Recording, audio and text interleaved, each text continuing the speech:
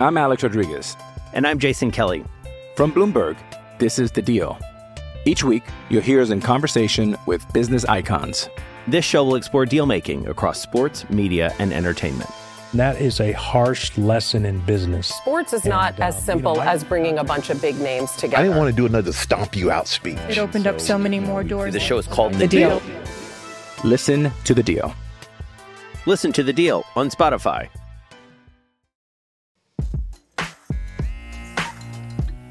We are back with What the Football, brought to you by Game Time, the fast and easy way to buy tickets for all the sports, music, comedy, and theater events near you. Game Time's got killer last-minute deals, all-in prices, views from your seat, so you know exactly what to expect when you arrive. Take the guesswork out of buying tickets with Game Time. Download the Game Time app, create an account, use the code WTF for $20 off of your first purchase. Restrictions apply. Visit GameTime.co for terms. Again, create that account. Redeem the code WTF for $20 off. Download Game Time today. Last minute tickets. Lowest price guaranteed. Combine Week, everybody. Combine Week. Excited for that, Amy. I loved Combine Week when I was with ABC Sports for college football because it was the time of year that I could know more than Rich. It was very exciting. He'd go to the Combine and some of these guys would come on the field and he'd say, "Who the hell is that?" And I remember so well the year that Vernon Davis took the Combine by storm. He'd come out of Maryland. I'd done a ton of games for the ACC with Mike Tirico and Tim Brandt and had seen him week in and week out. And when he got to the Combine, he shocked everybody with his time. I mean, I think he had like a 4.38 or something crazy like that. And he is a big, big, big tight ender. He was when he played. And I remember Rich calling me in a commercial break saying, "Who the hell is this guy? And give me everything you have on him." And I loved it because, I had buckets of information of him, from when he played at Maryland, specifically how he was a huge figurative artist. But that's a whole different sideline conversation. But what's your favorite Combine story? Well, you love the Combine. During my years with the Raiders, I hated the Combine because I knew how much we spent sending the oodles of people we sent to the Combine. And I have a lot of issues with the Combine. I want to get your view on standardized tests because I have strong feelings on that. But I will never forget the time one of our football men, George Karras, walked into my office after the Combine. And he was so excited, Susie, so excited to tell me that in the meetings with the players, he asked each one, "If you were an animal, what animal would you be?" Now, let me let you, I love George, and I know he wouldn't mind me telling this story. He passed away, but he wouldn't mind me sharing this story. And when he said to me, I asked them, "If you were an animal, what animal would you be?" All I could think of is how much we spent on his first-class round-trip ticket, how much we spent to put him up at the hotel in Indianapolis, and the invoices, the receipts, the expense reports he submitted for every day eating at the Combine, only to ask players, "If you were an animal, what animal would you be?" Susie, if you were an animal, what animal would you be? Well, clearly a dog, but that's like a crazy question. By the way, Louis Riddick will join us momentarily from ESPN. He will be with us shortly, and he is a wealth of information as it pertains to the Combine, the players, his experience covering college football, and the like.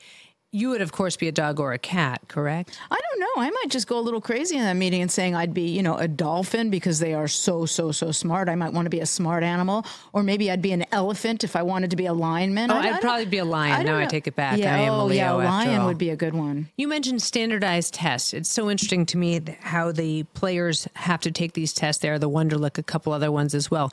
I mean, I was a terrible standardized test taker. In fact, I remember after drawing designs on the PSAT to get to a horse show, we got the test back, and I think they said to me and my mother, and I think I remember her being in tears, "You might consider junior college." It turned out okay. I think standardized tests are a really rough way to ascertain whether a player is going to achieve on the field or not. I don't think standardized tests have a place at the Combine. And Suze, there are things we share in common. There are things we don't. Our lack of success on standardized tests, we share in common. I suck at standardized testing, always have. I'm actually kind of thrilled to this day that I found a way to pass the bar exam. I don't think standardized tests are appropriate at the Combine. One of myriad questions that we can ask Louis Riddick, and I'll be very curious to hear his take on where we are with the Bears and where we are with Justin Fields and the other quarterbacks that he believes are the most valuable at the very top. And one of the other things that's really just bothering me as well, which is guys showing up and not wanting to throw, not wanting to participate in some of these drills. We were talking about Marvin Harrison, who says that he's going to already prepare for the NFL and the experience of playing in the NFL instead of the drills. What would Al have thought of players like that who tell you what they're going to do at the combine as opposed to show up and do what they're asked to do? It would absolutely depend on the player in question. And I don't think there would be one answer that would cover all players. And look, at the end of the day, if a player who says, I'm not going to perform at the combine, I'm not going to do the drills, I'm not going to do anything, I'll go to the medical appointments, I'll meet with the teams. If it doesn't impact that player's draft position, if he is still drafted where he believes and his team around him believes he should be drafted, then we're going to continue to see that happening. And by the way, if I were an agent, if I were a representative, if I were in the circle of advisors for a player, I would absolutely positively say to that player and say to all the teams, this player is not taking a standardized test. I would say that perhaps, but I think if I were advising a player, I'd say go out there and throw it and show them that you're a team player and that maybe your film or your tape speaks for itself. But I think you cannot devalue participating in person. Fair enough. And then I'd also want to be indemnified if anything happened to me. Well, as promised, we are joined now by Louis Riddick. Louis, thank you for joining us. Given your background, your knowledge, your expertise, that you were doing so the week of the Combine is perfect. Mm-hmm. The Combine has changed over the years since you and I have been involved in the league. So let's dive right in. Susie and I spent the first part of this podcast discussing standardized testing at the Combine. We have some strongly held views. What are your views as to the value, if any, of standardized testing? Well, I'll just boil it down by saying this, Amy. Look, I played with many guys who, when it came to standardized tests, any kind of classroom-like test that was, something that was typically used to place kids in school. I know I played with many guys who struggled in that kind of environment, in that kind of test. But as soon as you gave them a football playbook and asked them to memorize fronts, coverages, blocking schemes, situational football, they all of a sudden became geniuses as far as their ability to read and retain and then apply.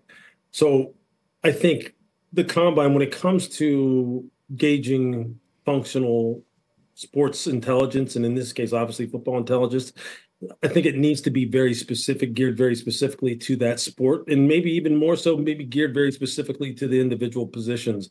Because otherwise what winds up happening is you wind up making mistakes. You really do, as far as your evaluation, as far as trying to determine whether a guy is sufficiently functionally intelligent enough to play at a high level. And you wind up missing on some people, both on the upside and the downside. I played with plenty of guys who were very, very smart in the classroom, who quite honestly were about as smart as a box of rocks on the football field when things were moving around and they started getting hit and getting fatigued. It just didn't click.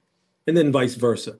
So I think you have to be very careful with that kind of thing. Every year you see how it happens. You know better than anyone how it happens every year that all of a sudden, certain test scores start getting leaked. People start running with narratives. Next thing you know, There's all kinds of controversy swirling around, especially quarterbacks. And that's just unfair to the player, and it's just inaccurate. Well, you're right. It is unfair to the player. We saw what happened last year with C.J. Stroud. And something that won't surprise you at all, Al Davis did not give a damn about how a player tested at the Combine or if a player tested at the Combine. And as someone who really, really sucked on standardized tests, that would be me, I loved that he didn't care about it. Suze, what do you got for Louis? I'm so curious your thoughts on these players who are not going to work out, like Marvin Harrison, Caleb Williams. Do you believe this is a problem? It's not a problem at the end of the day in terms of assessing whether or not, or feeling as though you don't have enough information as it relates to their athletic ability to then properly project them to the NFL. It's not a problem in that regard. It's a problem for me personally, simply because when you're talking about the top, the top players in the country, and those are the ones who usually opt out, right? Top 5 players, top 6 players. It's a problem for me because there's nothing for you to lose. I understand in many respects that these players feel like, well, there's nothing for me to gain either. As a matter of fact, especially if, like in the case of Marvin Harrison, right? I think he cited the fact that he didn't want to train specifically for the combine. He wanted to continue to train for football and get himself ready for what eventually is going to be his first rookie mini camp and OTAs and that. And I get that point. I think there's a balance, though. I think there's a happy medium here where you're continuing to show what football scouts like to call competitive character, meaning you want to compete on a level playing field. I don't care if it's a game of checkers or if it's a 40 or if it's a short shuttle time or if it's running a slant route. You want to compete with the rest of the guys because you know that, look, I've already pretty much built 98% of my resume as it relates to on the field. And I know that people know what I am. You just would like to see them feel as though the risk does not so far outweigh the reward that you just shun the whole thing and you just go, I'm out of here. I'm leaving. Because I think at its core, and I think in players' hearts, they would compete.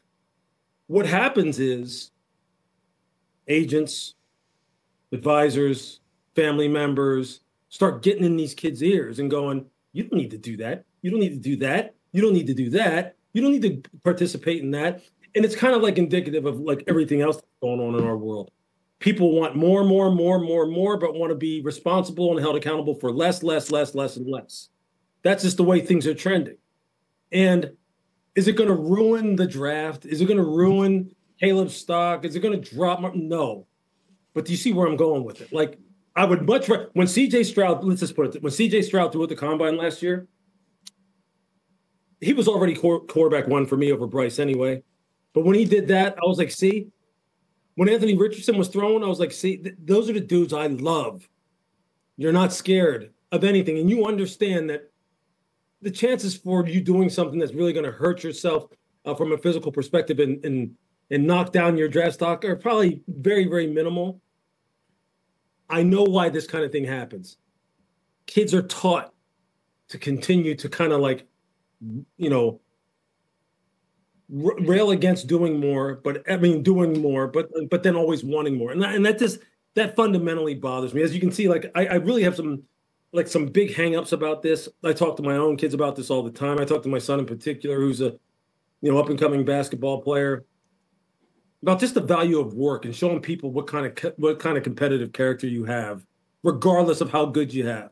I mean, how good of an athlete you are or how high your stock is. You always want to show people, this is my thing, and I'm the alpha, and I'm going to show you every chance I get. Louis, I'm so glad that you brought up basketball because as a former NBA reporter, I've always thought the difference between the NBA and the NFL is if it's at all possible, football's even more of a team sport where you can't just have a prima donna out there or somebody who thinks they're better than everybody else in the locker room, maybe more than any sport.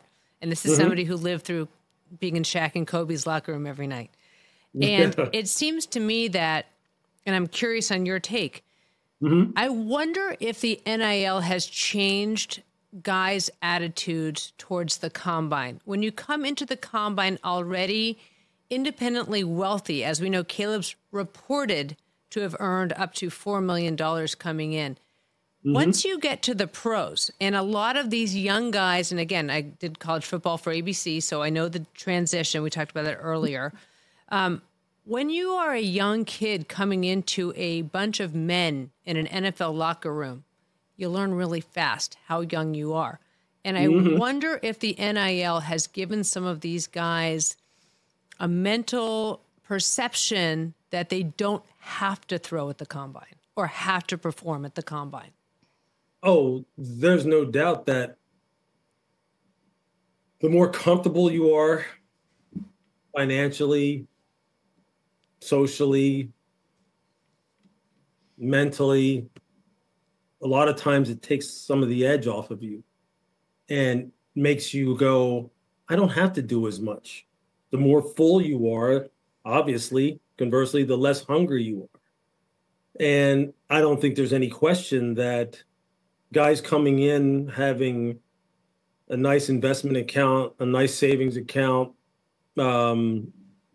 already pretty much well on their way to being set up for the future, probably definitely feel as though, hey, man, I'm not going the extra mile like maybe you would have back in 1991 when I was at the Combine.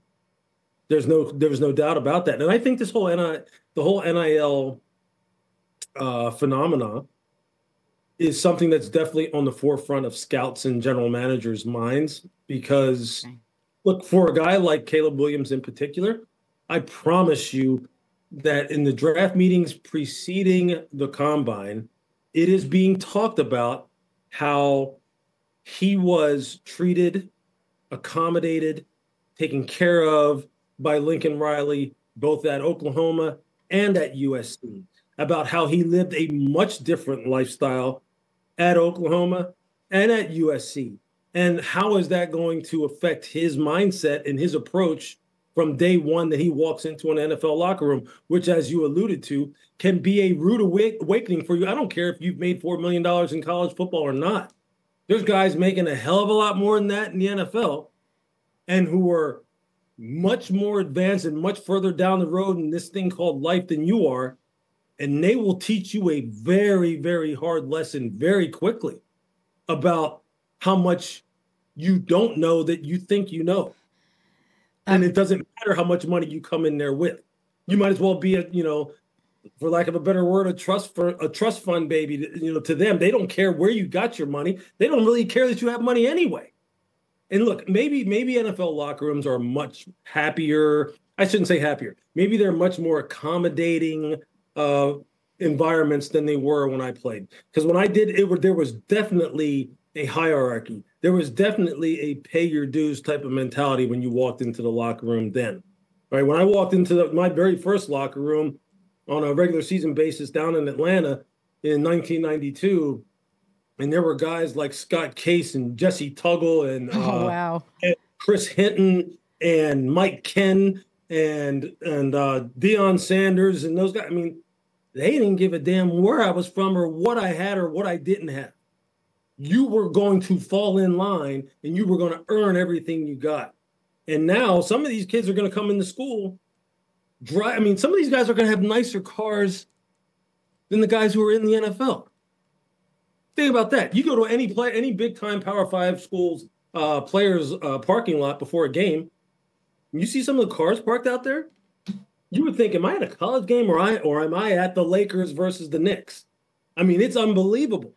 So yeah, that whole dynamic and how scouting departments scout players and then project them into their environment I know for a fact it's at the forefront of their minds because I've talked to guys who are already talking about it, and I've talked to guys who have already talked about it, referencing Caleb Williams, about what will it be like? What's the difference between him, Jaden, Drake, Michael Penix, Bo Nix? They've talked about it concerning all of them. So it's you're on to something big right there for sure. You think teams will want to think twice about that? How will that affect things negatively? Well, look, I'm one of those people who believes that, Caleb is, from a physical perspective, a very unique individual who can do things throwing a football, both in structure, out of structure, with his legs as a runner, that there's only a few guys who can do it in the NFL right now. So there may be, to borrow Andrew Brandt's phrase, greater tolerance because of the greater talent. And people will go, we'll deal with all the other stuff, but have you seen him throw this bomb? And it happens all the time. You know how that works. But I'm one of those people who believe that as we move through this process, I'm hoping against hope that a guy like Jaden Daniels, Jaden is phenomenally talented. And I have a feeling that gap, like I said, there were tiers. There was Caleb, gap, Jaden, gap, Drake May, gap, everyone else.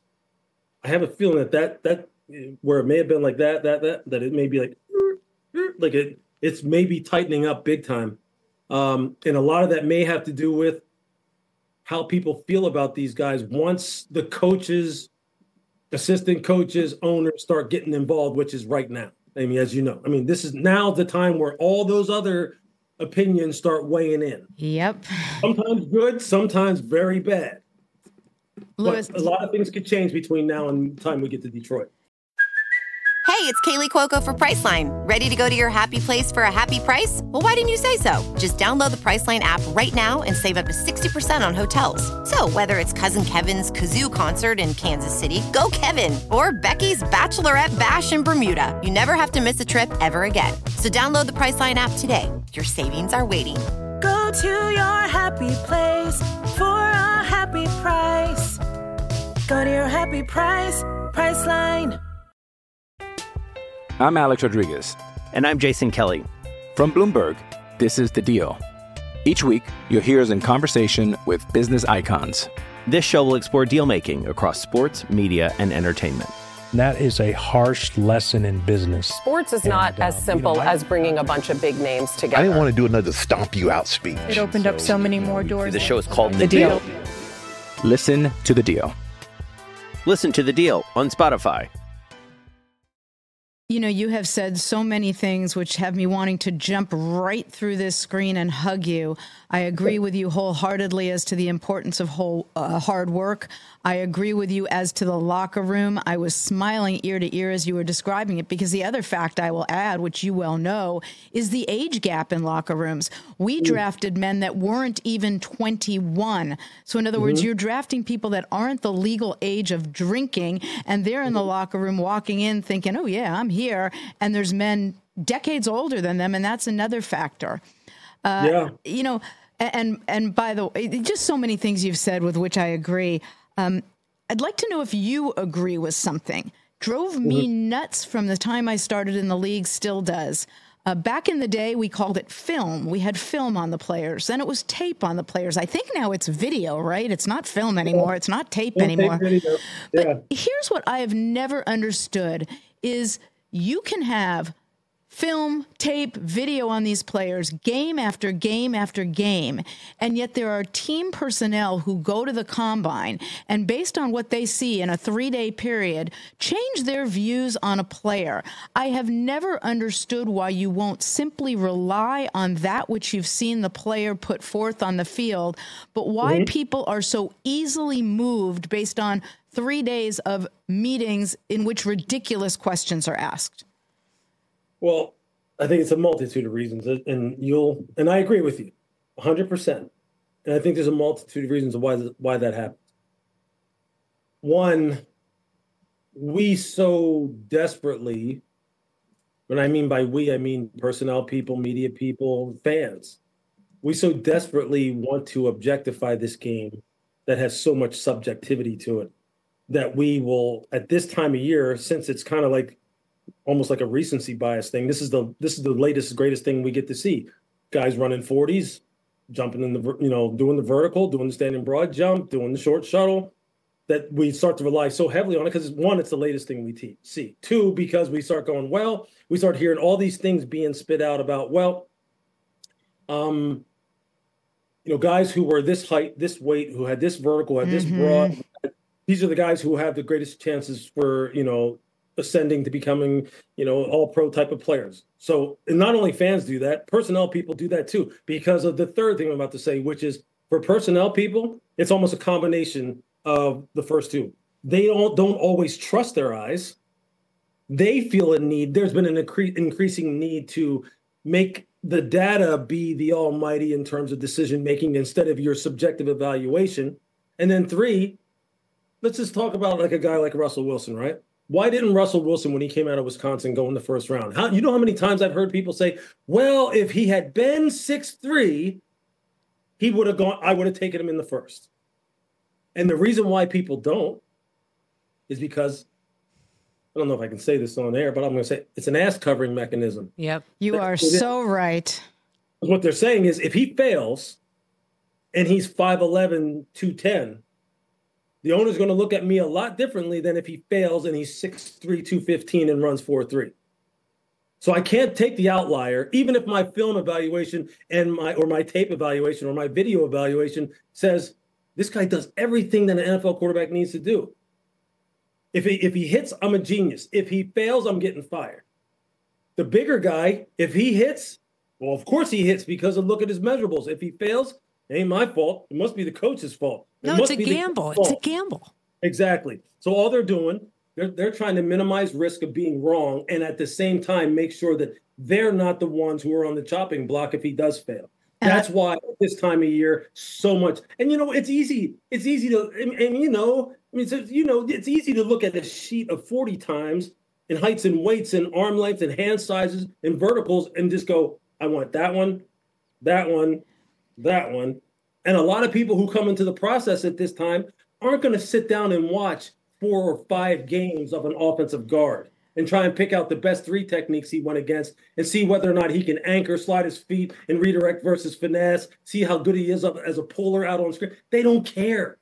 They just want to know who's the biggest, strongest, fastest guy, and the coach is supposed to make him a great player. And you're absolutely right, and that's you stated it perfectly. That's what drove me nuts. I still think it's crazy that you have all this film, tape, video of a player and what he puts forth on the field, but you're going to look at that checklist of 40 time and vertical jump and hand size, as opposed to what do your eyes tell you when you watch this young man play?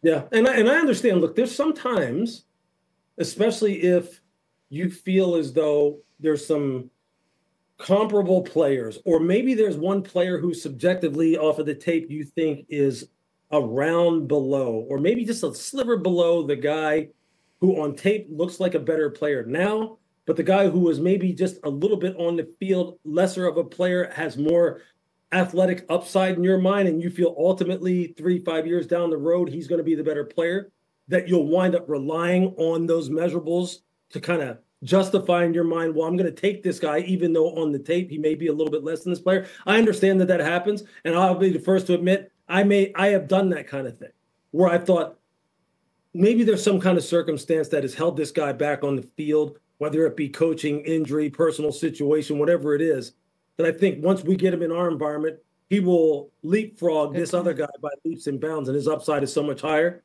and his athletic traits tell me that his upside is so much higher. So I've done it, but you don't want to make a normal practice out of that. That's the exception. It's not the rule.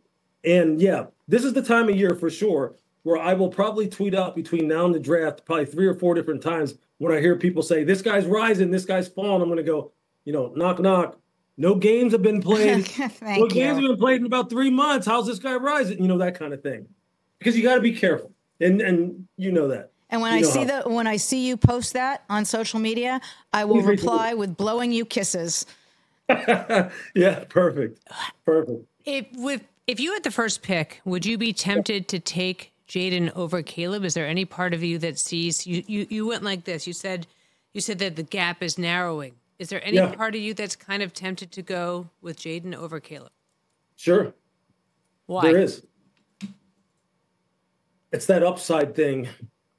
And it's the thing I don't know right now, which is, look, I've never talked to Caleb Williams. So, look, I think we all right now, outside the people who have either visited SC or Baton Rouge or know these guys personally, there's no way we could make a definitive evaluation about what these guys would be like if we had them in our quote-unquote environment and what we thought he could do. There's just no way.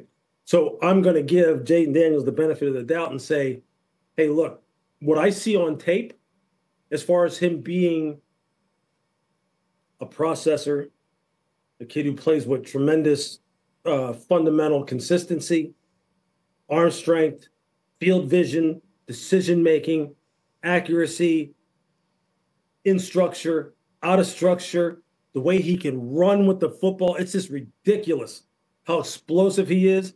The growth that I heard he has undergone from his time at Arizona State to the time he got to Baton Rouge in terms of how he's ingratiated himself to his teammates, become more of a leader, starting to come out of his shell. There's other things that I've heard that, I'll get more clarity on as far as, his personal life and how hopefully it's something that will be solid for him and won't be a detriment for him in any way, shape, or form as he gets into the league. What's Caleb's personal situation like? Are there people who are going to hold him back? Are there people who are going to help him? I don't know those answers. So that's why I say, just from strictly watching the tape, which is what we're talking about here, I could easily see myself coming away from this situation if I was on the inside, like being able to spend hour after hour with these guys, put them on the board, take them out to dinner, talk to all their contacts, really dig deep on them, that I could wind up going, you know what? I think I like this guy more. Mm-hmm. Because you know what? Last year, I don't know how many times I was told that you're missing the boat. I mean, like, there is no way CJ's better than Bryce. There's just no way. There's no way. There's no way. There's no way. He had all these wide receivers at Ohio State. You saw what happened to Dwayne Haskins. You saw what happened to all these other quarterbacks who come out of Ohio State. Quarterbacks stink. They're just a product of Ryan's system. And you saw his test score. You've heard that he's a little surly and he's a guy who doesn't, it takes a little bit of time to warm up to authority, blah, blah, blah. And with Bryce, what did you hear? It was like, the only problem, he's just little, but otherwise he's perfect. He played for Nick, and I love Nick. Don't get me wrong, I love Nick. That's my guy. He had no wide receivers. He had spotty protection. You saw what he did against Texas. This guy's a former Heisman Trophy winner. There's no way he's not better than Bryce Young. I mean, than CJ Stroud.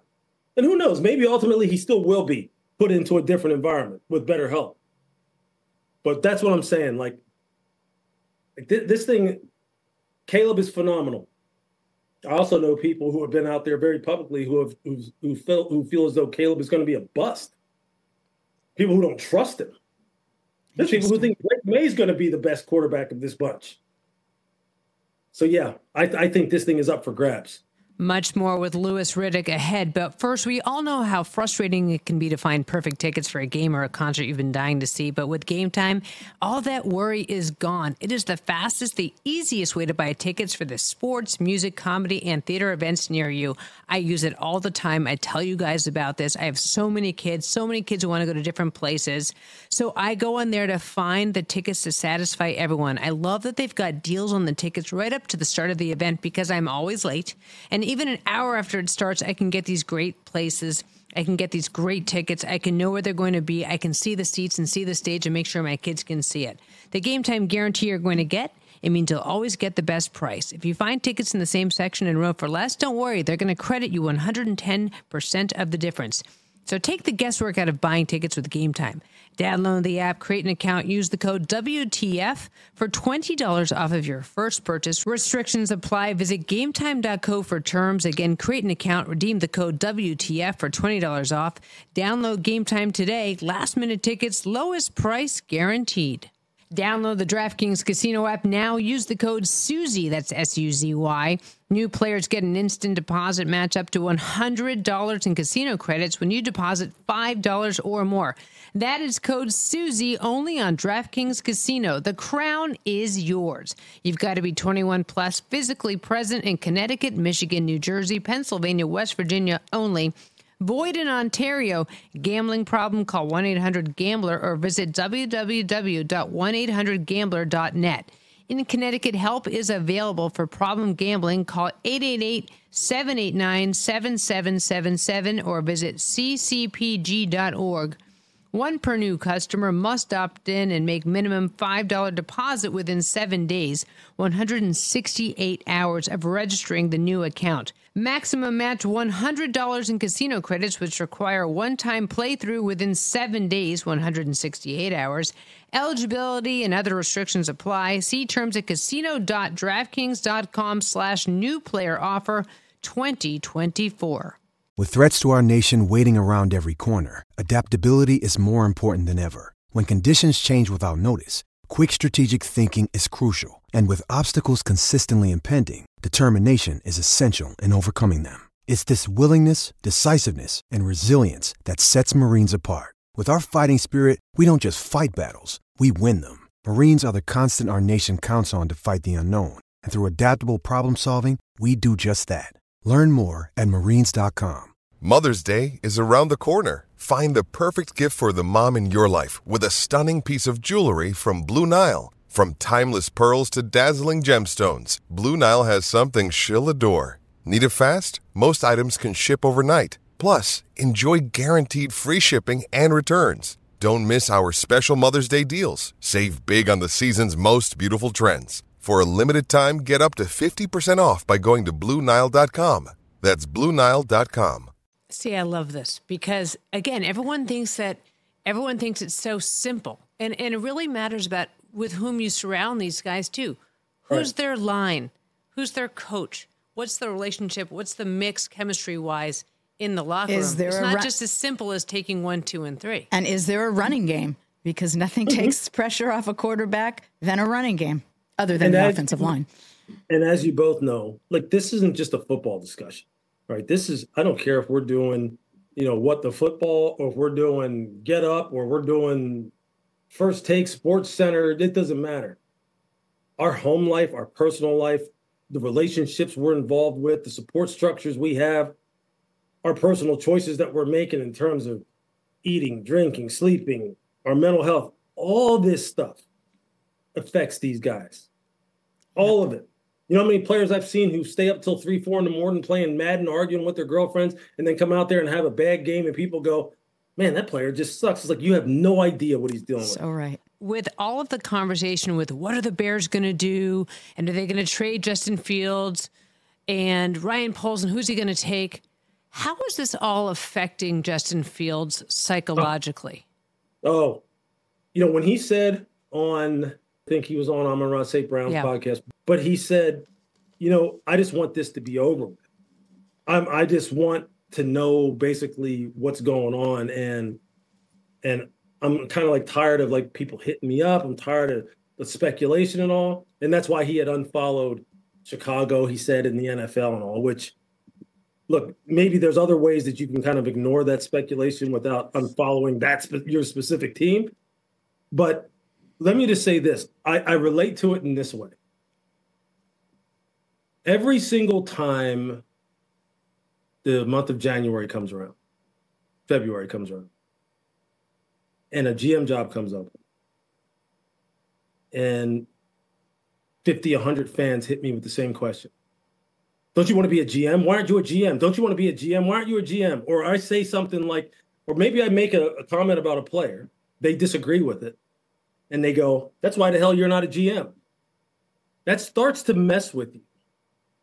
Even if you know it's not true, even if you don't want to be, even if it doesn't really, in your mind, you're not thinking, I'm not thinking every day, damn, I'm not a GM, I'm not a GM. But when people start hammering you about it all the time, it does start to affect you. And for Justin to constantly hear Caleb Williams' name and about why he's so much better than you, of course, I totally understand. I would unplug from everything too. 100%. I'm 54 years old. I'm not 21. Yeah, that's such a great point. Louis, you made another great point about that which we don't see in a player's life affects the player. Are they staying up till 3 a.m? Are they arguing with a significant other? Do they have family issues? Are there financial strains on their families? That's not visible to the public.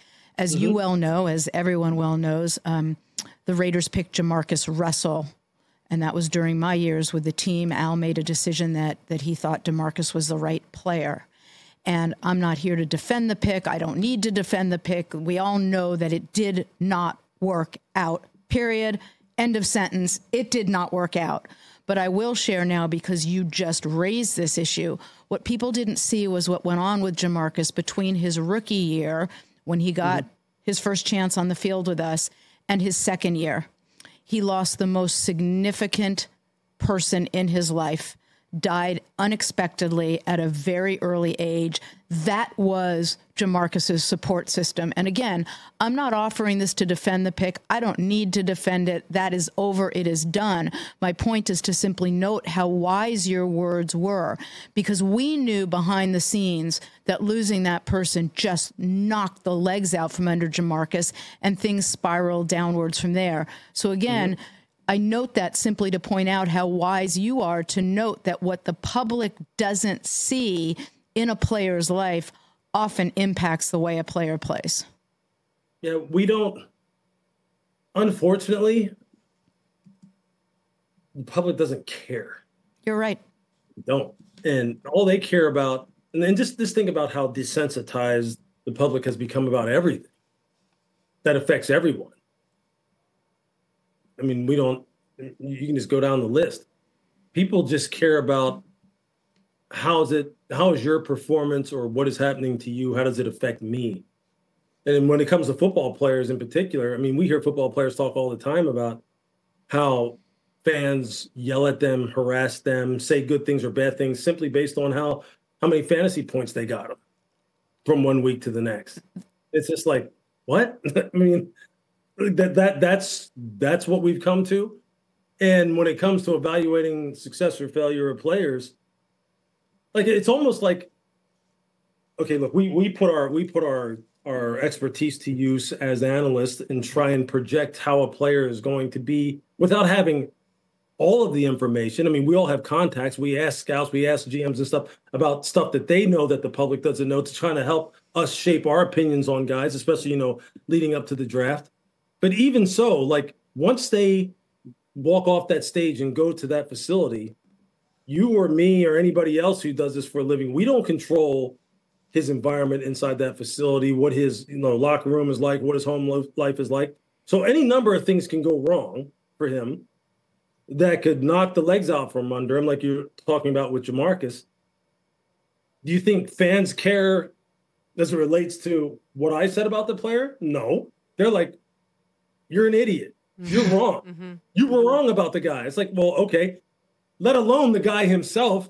Like they really don't care about his own personal well-being or his life. So yeah, I mean, that's just kind of like how it goes. And we accept it. I mean, we get it. I mean, we understand how the world works and how people are.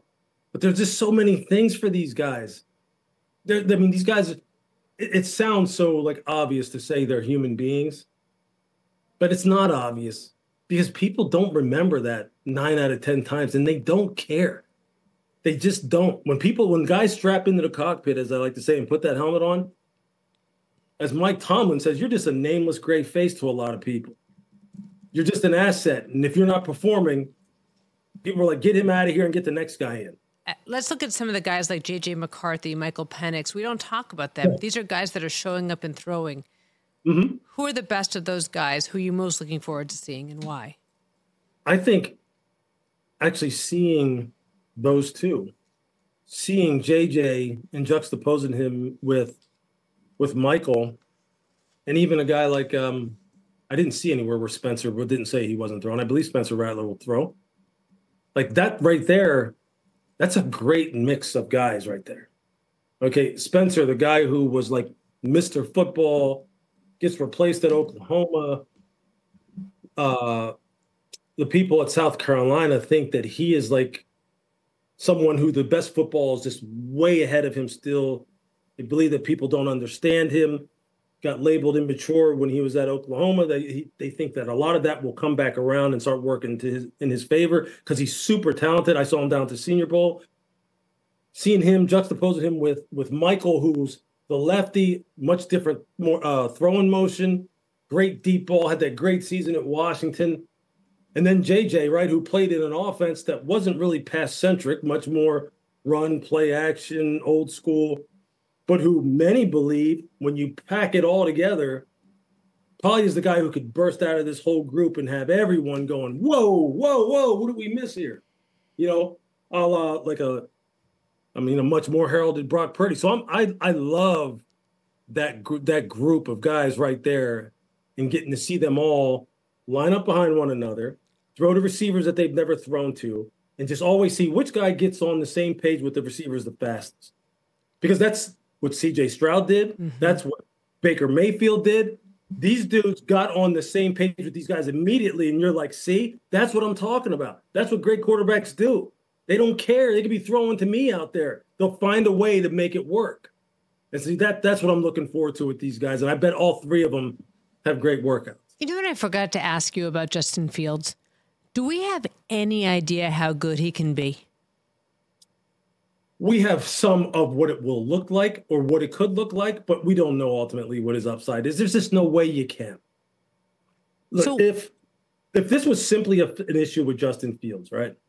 If Chicago, who has more information than anybody, thought this was simply an issue with Justin Fields, then why is Luke Getsy gone? Why did they fire him? Why did they revamp the entire coaching staff? There were two things that were wrong there, and we know that he doesn't have the same kind of weaponry. Let's say that even Jordan Love has in his own division. Another young guy who it took a couple years. He sat behind a Hall of Famer. He's been coached by someone who's very well renowned and very well respected, as being a groomer of quarterbacks, and Coach LaFleur has all those young guys now around him, all those first and second year wide receivers, good offensive line, good running game. And look what happens. Boom. Justin hasn't been around that kind of thing. He hasn't had that kind of nice orderly progression. Everyone says this too, right? Patrick Mahomes, he would have been good no matter what. How do you know? How do you know that? You don't know that. But he was in a very good situation. That's for sure. So yeah, to answer your question, I'm sorry to go on like this. I just feel real strongly about this. And I hate when people discount it. And I'm glad that you brought it up. Environment is everything. It's everything. And people know it, but they'll dismiss it anyway because we need to blame somebody. We either need to make somebody a hero or crush them. That's the way we are as sports fans. You're either the best ever or you suck. Get out of here. Well, there's no gray area. The topic you just raised is a great segue to Herbert with the Chargers, because it's my view that he has not yet had a coach in the NFL who has best positioned him to be his best. Yep. I feel strongly that Jim Harbaugh will do that, and I think their addition of Mark Trestman in an advisory senior role is going to help immensely. I'd love your views, your input, your thoughts, what you think about Justin Herbert and what the changes in coaching could mean there. Justin, to talk to, you get a sense that the kid is just hungry for football knowledge, to be coached, to be taught, he wants to be a great teammate. He wants to be held accountable, all that stuff. So, and I've talked to him, I believe, twice. And he just has a great demeanor about him. So I don't see any issues with his dedication to the game, his football intelligence, his ability to get on with his team. None of that. When you see Jim Harbaugh talk about coaching Justin Herbert, that's really all you need to know. He's more jacked up about coaching him than you just don't see coaches get that excited, right? So he already has the want to. Jim has the credibility. He's going to build the relationship with him. He's obviously competent when it comes to quarterback teaching. And he's already shown you that he can impact players at that position as well as any coach in the league, college or pro. So to me, you have the kid who wants it, the coach who's dying to give it to him. And he's been proven to be a guy who can build programs in the NFL, in college. And I mean, if you're a Charger fan, you're just like, finally.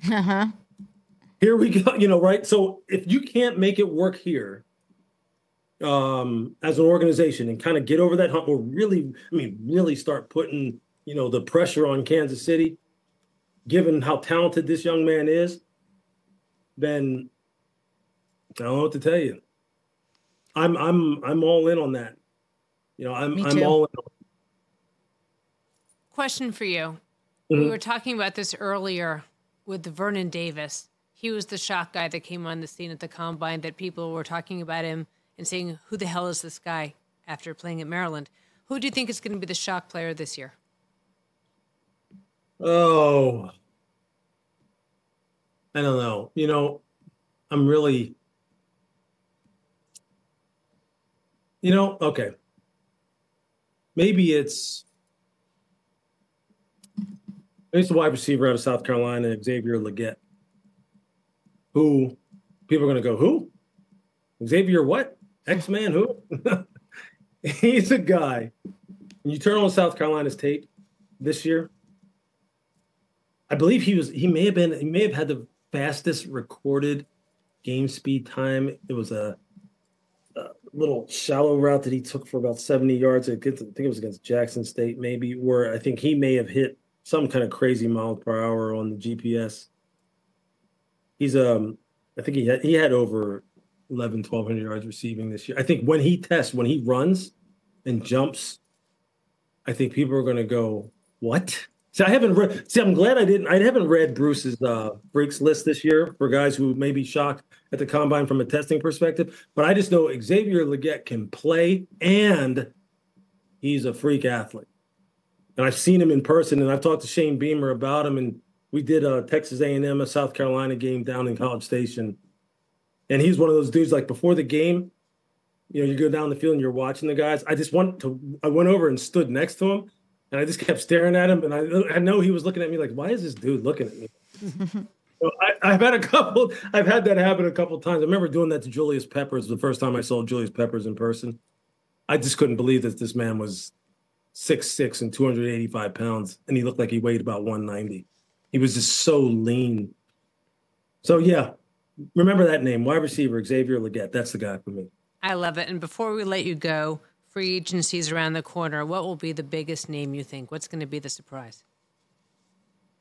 Oh, I think in free agency, probably the intrigue for me is what happens with these backs, how the backs kind of shape out. Because I think the running backs this year could really, like, think about a team like Dallas. Like, what do they do with Tony Pollard? And or do they go for a different profile of guy? And do they get a Derrick Henry, which is, I believe, that profile is what they need. I mean, people have talked about it before. They need that component. I think that's the kind of thing that takes them and pushes them over the top.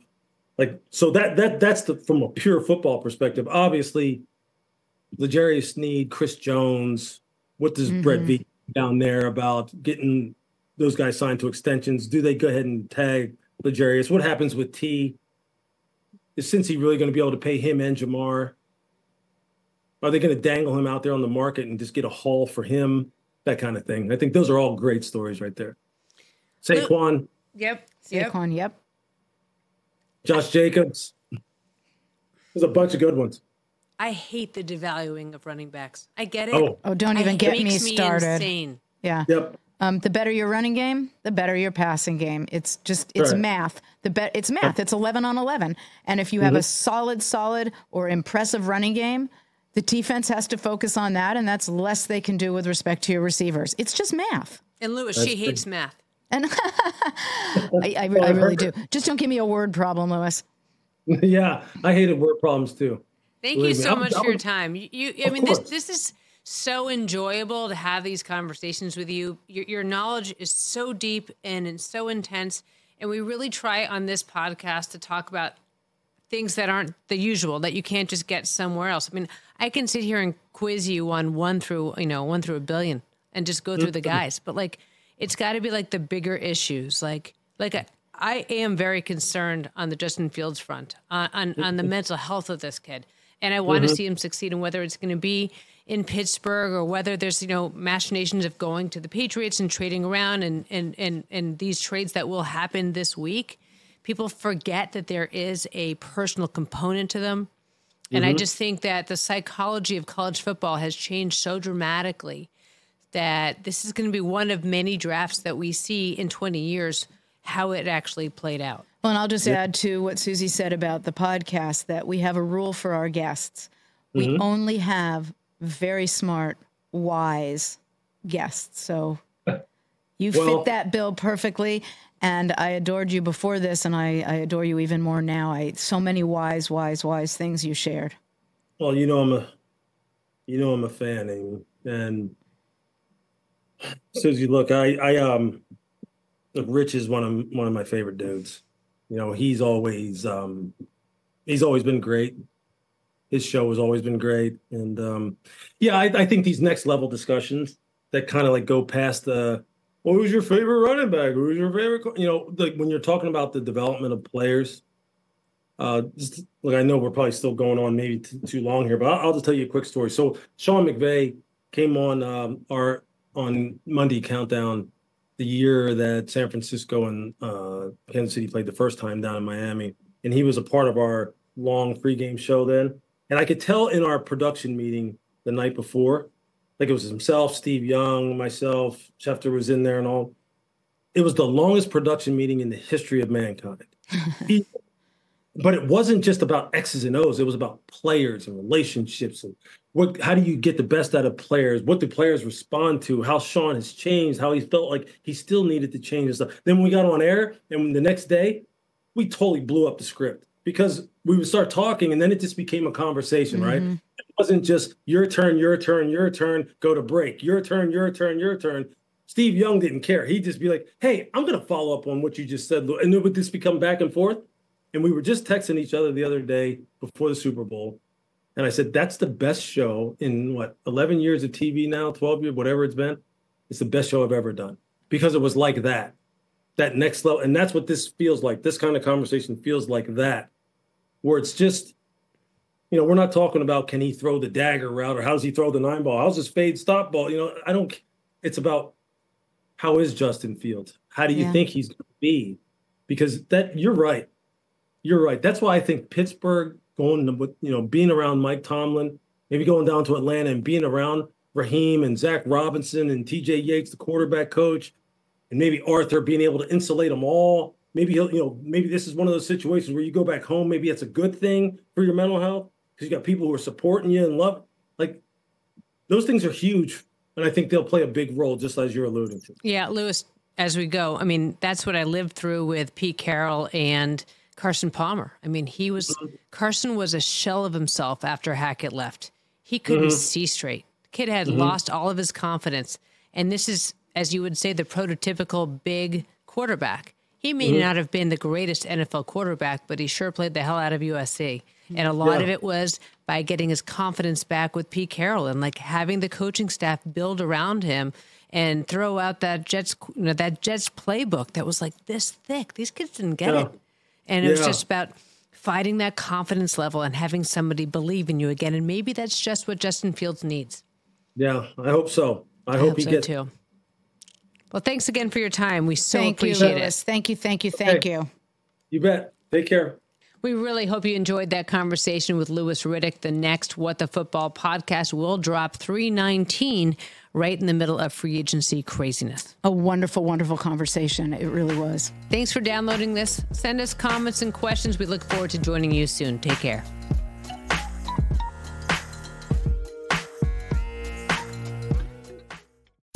John brings his skewed sense of humor. Jeff brings tips to cut strokes off your next round. Together, it's those weekend golf guys. They'll pay a lot of money to PXG and Titleist and Callaway and on and on and on, right? How many yards do you think you're going to pick up with that extra driver? I think I can get an extra 5 to 10. What if I give you 15 to 20? You pay me more. Jeff Smith teaches on a sliding scale. Those Weekend Golf Guys, the podcast, part of the Believe Network. Just search BLEAV on YouTube or wherever you listen.